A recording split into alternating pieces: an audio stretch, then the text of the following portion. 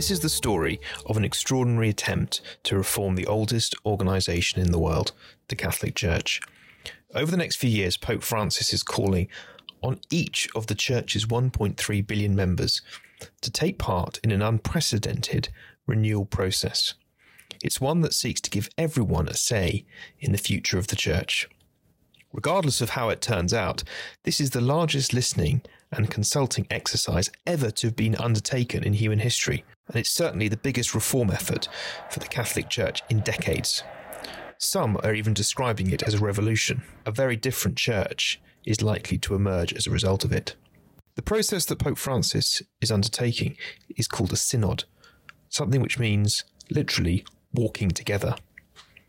My name is Christopher Lamb, and in this podcast series, I'm going to take you on a journey that has the potential to reshape the Church and Christianity forever.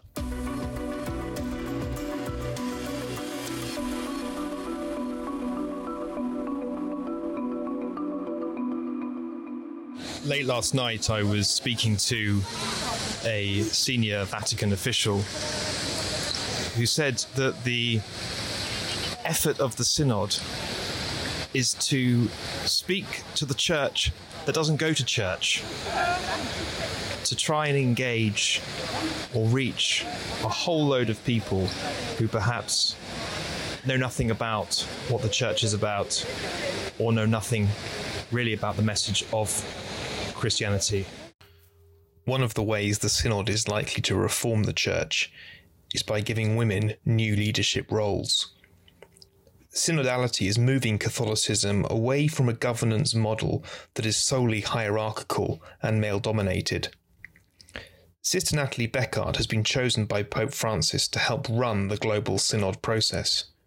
She is the first woman to hold her position at the Vatican's synod office, a role that is normally held by a bishop.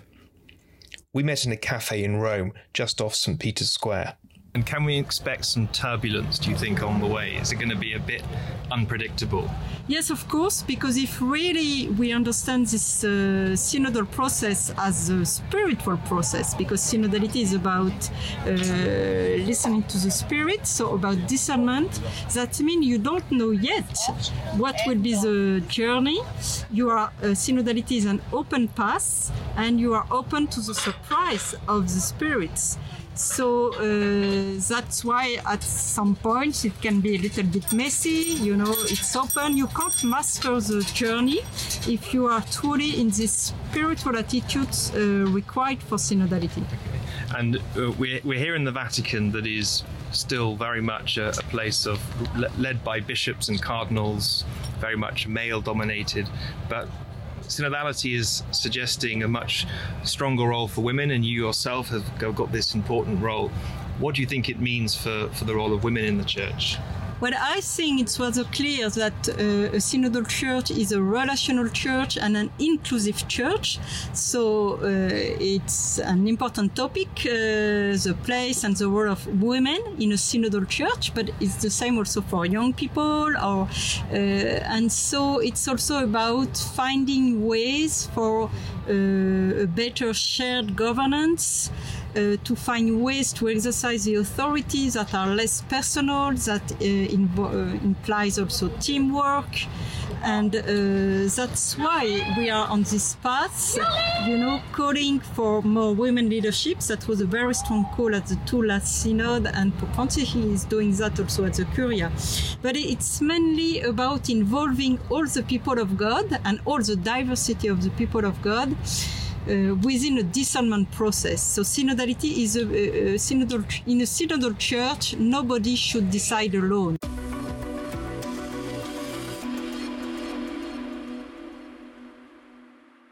Some people in the church are asking, why are we having a synod now? We're still battling with the global pandemic. There's the climate crisis. There's all sorts of day-to-day problems that the church faces and that must be addressed. However, the Catholic Church is also at a threshold moment in its history. The clerical sexual abuse scandals mark the Church's biggest crisis in 500 years since the Reformation. Its structures and its model of leadership have all been heavily criticised, and in the light of the abuse crisis, found to have failed.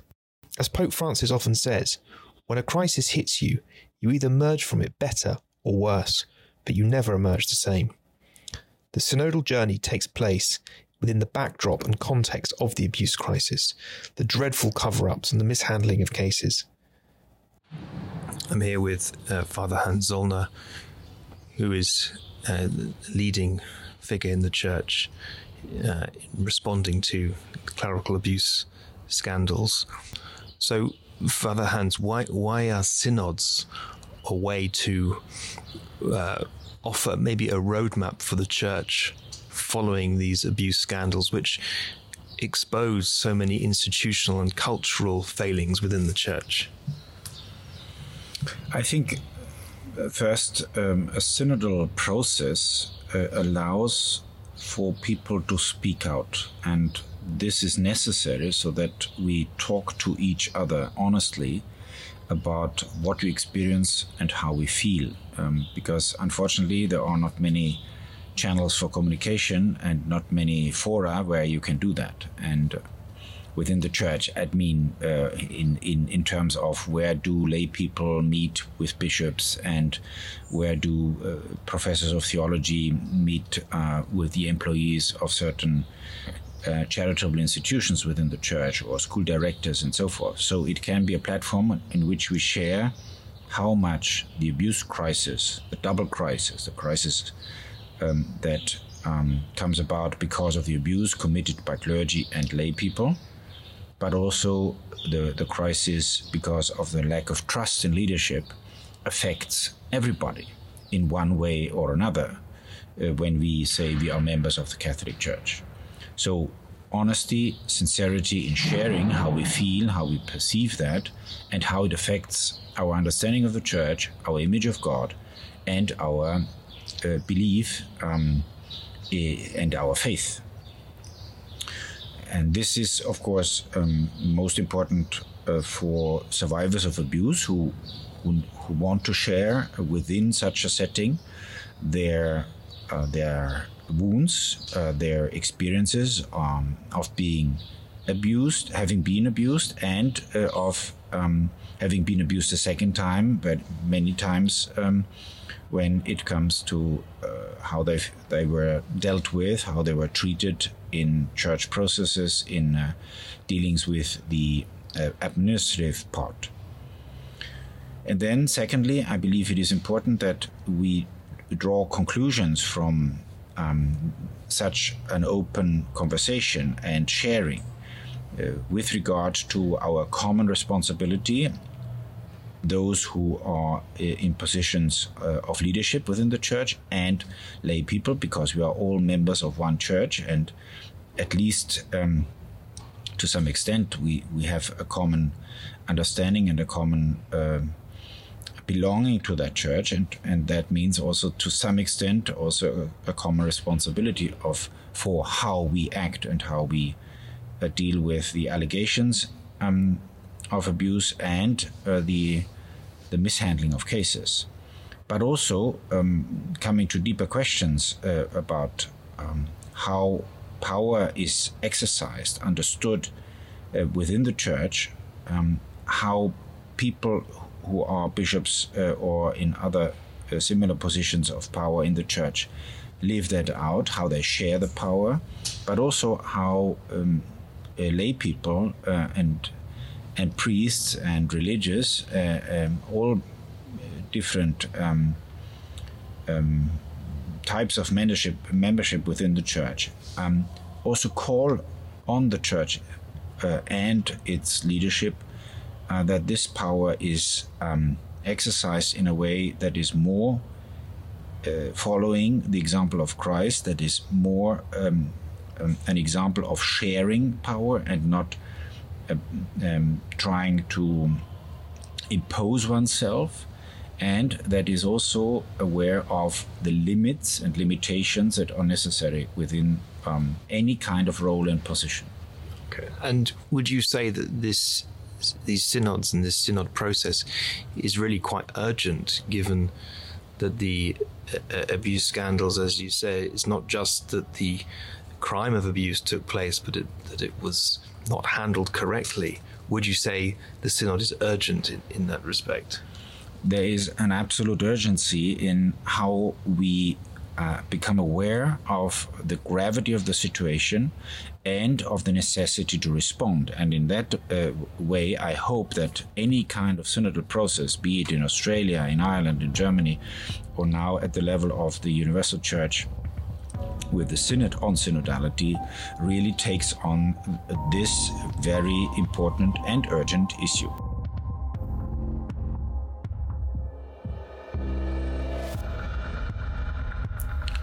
This monumental task of renewal that the Pope has embarked upon is likely to face opposition. Many bishops, including cardinals, are not sure about what Francis is doing.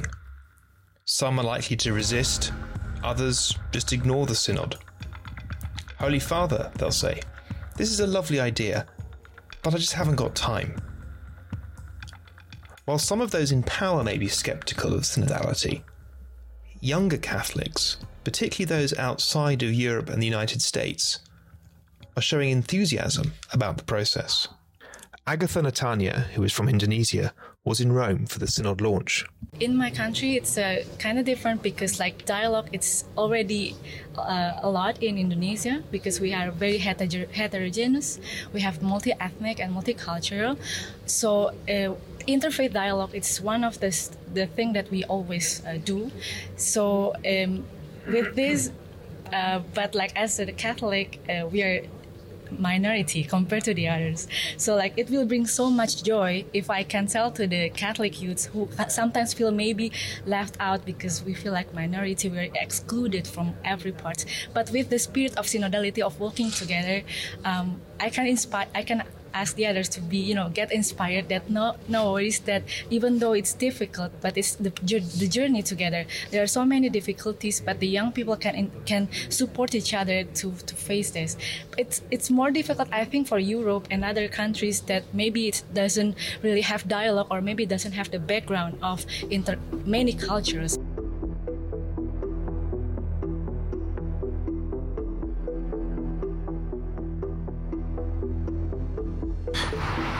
If this synodal process is going to be a success, it's not going to be in Rome, but on the ground in churches in various parts of the world. I'm here at the Bishops' Conference offices in London to hear from someone who is working to try and make this synodal vision a reality. So I'm here with Father Jan Novotny, who is the Director of Mission for the Bishops' Conference of England and Wales and is very involved in what the Church in England and Wales is doing. So, Father Jan, what is a synod? So a synod is basically a council in the Church, and traditionally councils have involved bishops who've come together from the very beginning of the Church, really, in the Acts of the Apostles, at the Council of Jerusalem. And throughout the centuries, we can think about all the ecumenical councils, the most recently being the Second Vatican Council. But generally, a synod is a gathering, generally, of bishops. Historically, that's how we've understood the word synod. But this is a bit different because it's involving not just bishops, but everyone.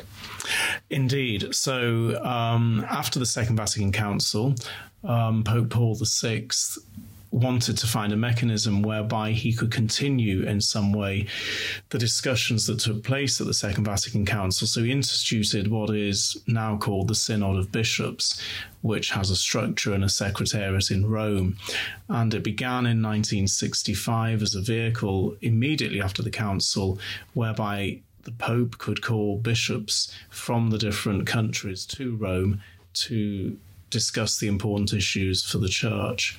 And these have continued since that time until the present day. The pontificate of Pope Francis has changed the focus a little bit, and they're not just meant to be places where we gather bishops and theologians, but we'll recall the most recent synods for the whole Church on young people and on the family, where Pope Francis has began a consultation with people about what is important to them. So it's them, the people of God, feeding into the process as well. Now with this new synod, preparing for 2023, Pope Francis has asked for a consultation of the whole church. So not just bishops, priests or deacons or religious, but the whole lay faithful, so the whole church together. So that's what makes it different. So it sounds quite almost revolutionary. Revolutionary in the sense that it's certainly new, and it's certainly a very wide consultation process. So the hope, I think, in Pope Francis's mind is that this consultation would happen in every diocese across the whole world, not just as a diocesan function, but actually in each parish. So here in England and Wales, I know that the bishops are really inviting every parishioner to have a stake in some way in this. So in some sense, yeah, it is revolutionary because it's an invitation for the whole church to speak, but also to listen, to discern what God is saying to the church at the moment. And can we also say it's almost going back or trying to rediscover what the church really is all about? Yeah, I think we could say that. I've studied ecclesiology, so I've studied the church over the last few years. And, you know, in one sense, the church is the gathering of the people. So in the Old Testament, the people gathered. In the New Testament, this was extended, obviously, by Jesus Christ, who gathered his first disciples around him, the apostles and the group that travelled with him. And I think what is happening at the moment is a rediscovery of a phrase which was very in vogue at the Second Vatican Council, which was new to its teaching on the church, was to talk about the people of God. And that meant the whole people of God, so all the baptized, clergy and lay people together. So I think, yeah, this is something quite new. And why is this important now at this moment? Well, an answer to that is why not now, actually. I think coming out of a pandemic, hopefully, is a good time for us to assess where we are. Not just as a church, but as nations trying to get through how we've looked after the most weak and vulnerable in society, how we've cared for the elderly, how our health systems, you know, how people have really functioned in the time of pandemic. And the church always speaks to a context. It doesn't speak to a vacuum, but looks to people's lives. So I think what a synod on synodality, as some people have called it, is to pare back to, you know, what is God saying to his church at the moment? And traditionally we may think, well, does God only reveal that to the bishops or to the Pope? Well, not necessarily. Of course, everyone has an option to understand, you know, what God is saying in the context of their lives, and that's what we want to share with each other. The other thing I would say is that, you know, we're 60 years on from the Second Vatican Council. I personally think this is the beginning of us fulfilling or receiving or beginning to try and appreciate even more deeply the ecclesiological teaching of the Second Vatican Council. So now is a good time. And what happens if people say, look, we want the church to change certain things, we want the church to look at married priests, the role of women, same-sex relationships? How is that going to be dealt with by the synod? Is the synod going to lead to change in this kind of area, these areas? And again, a very interesting and very up to the mark question. I think, you know, it goes to both the apprehension of some people who think that the synod is just about everything's up for grabs, everything's going to change, to those who think, great, this is the moment where things are going to change and we're going to have some very radical reforms in the church. I don't see it in that way personally. I think, you know, change does happen in the church at disciplines. You know, we talk about not having married clergy, but here in England and Wales, we have quite a lot of married clergy. And also, you know, in Eastern Rite Catholicism, there's a lot of married clergy. So there are differences already in the discipline of the church. So I'm not expecting major change, but what I think I am expecting is for all of us to have a stake really in what is our baptismal vocation, that, you know, we're all called to share in the mission of the church. And I think personally, for far too long, only certain areas of the church have felt that they have a stake in that, or perhaps people have felt that it's not for them. Whereas now the distinct change is that everyone is being asked to be responsible as a baptized member of the church. It sounds really quite exciting and a kind of game-changing moment in the history of the church, but yet we hear that there are people who are apprehensive or even opposed to this. What's going on there? Well, one can understand it, because I think change often brings a certain amount of apprehension or fear, and the change or thinking that, you know, things are going to radically change. When you have a pope who says he wants to consult with the lay faithful across the whole church, you know, well, then there will be a wide difference of opinion, perhaps, and certainly wide-ranging views on how the church impacts on people's lives. So I can understand that fear and apprehension, but we're not doing that just saying to people, oh, just tell us what you think about the church. Is this good? Is this bad?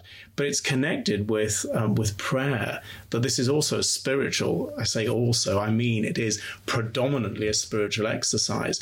We're listening to each other, but we're predominantly rooted in the scriptures and asking the Holy Spirit, God's Holy Spirit, to speak to our hearts, to help us to understand what he is saying to the context of our lives. And hopefully, you know, that spirit of consolation, that spirit of discernment will teach us that we do have to change if we're going to grow in our faith and love the Lord. All of us in our lives every day, you know, there are things about my life that need to change. Perhaps I need to be a bit patient. Perhaps I need to listen more to other people. Perhaps I need to be a bit more diligent in my work. We all have to change. And that fear of change sometimes stops us from walking on that first step. And what are your hopes and predictions for this process for Catholics and Christians in England and Wales? Predictions are interesting. Let's start with hopes first. Hopes, I would say, is that, and I've seen it already and I've heard it already, that it is beginning a conversation. So priests and people together, bishops with their priests, bishops with the members of parishes and communities across this country are already beginning to talk to each other and thinking. We were talking about the pandemic, about what it's been like to live through the pandemic. What have been some of those experiences? How might we grow and change through what we've experienced? How might we become more able to respond to what Jesus is saying to his church? So if we're beginning to see that already, that would be one of my hopes, that particularly continues to grow. But I'd also say that, you know, part of this process is about enabling everyone to have a voice. So one of my hopes is that, you know, every person feels that they've got both something to contribute to this process, but also that they will be heard.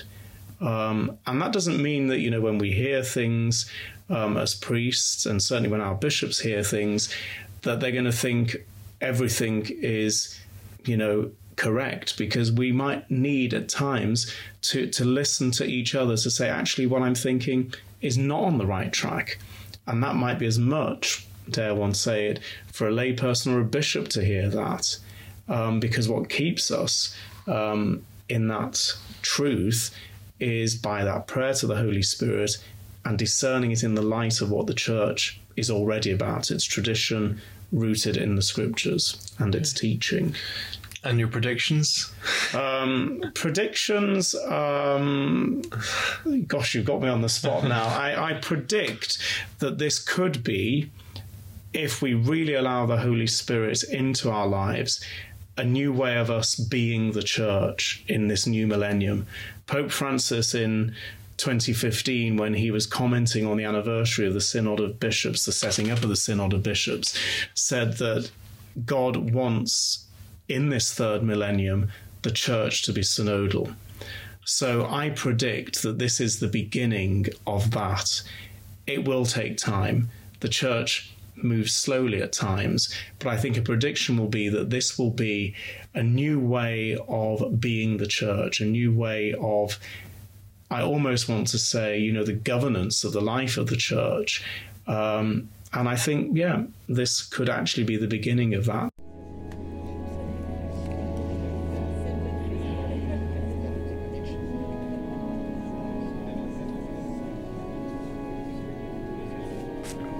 The church moves slowly, but Pope Francis wants to pick up the pace of reform.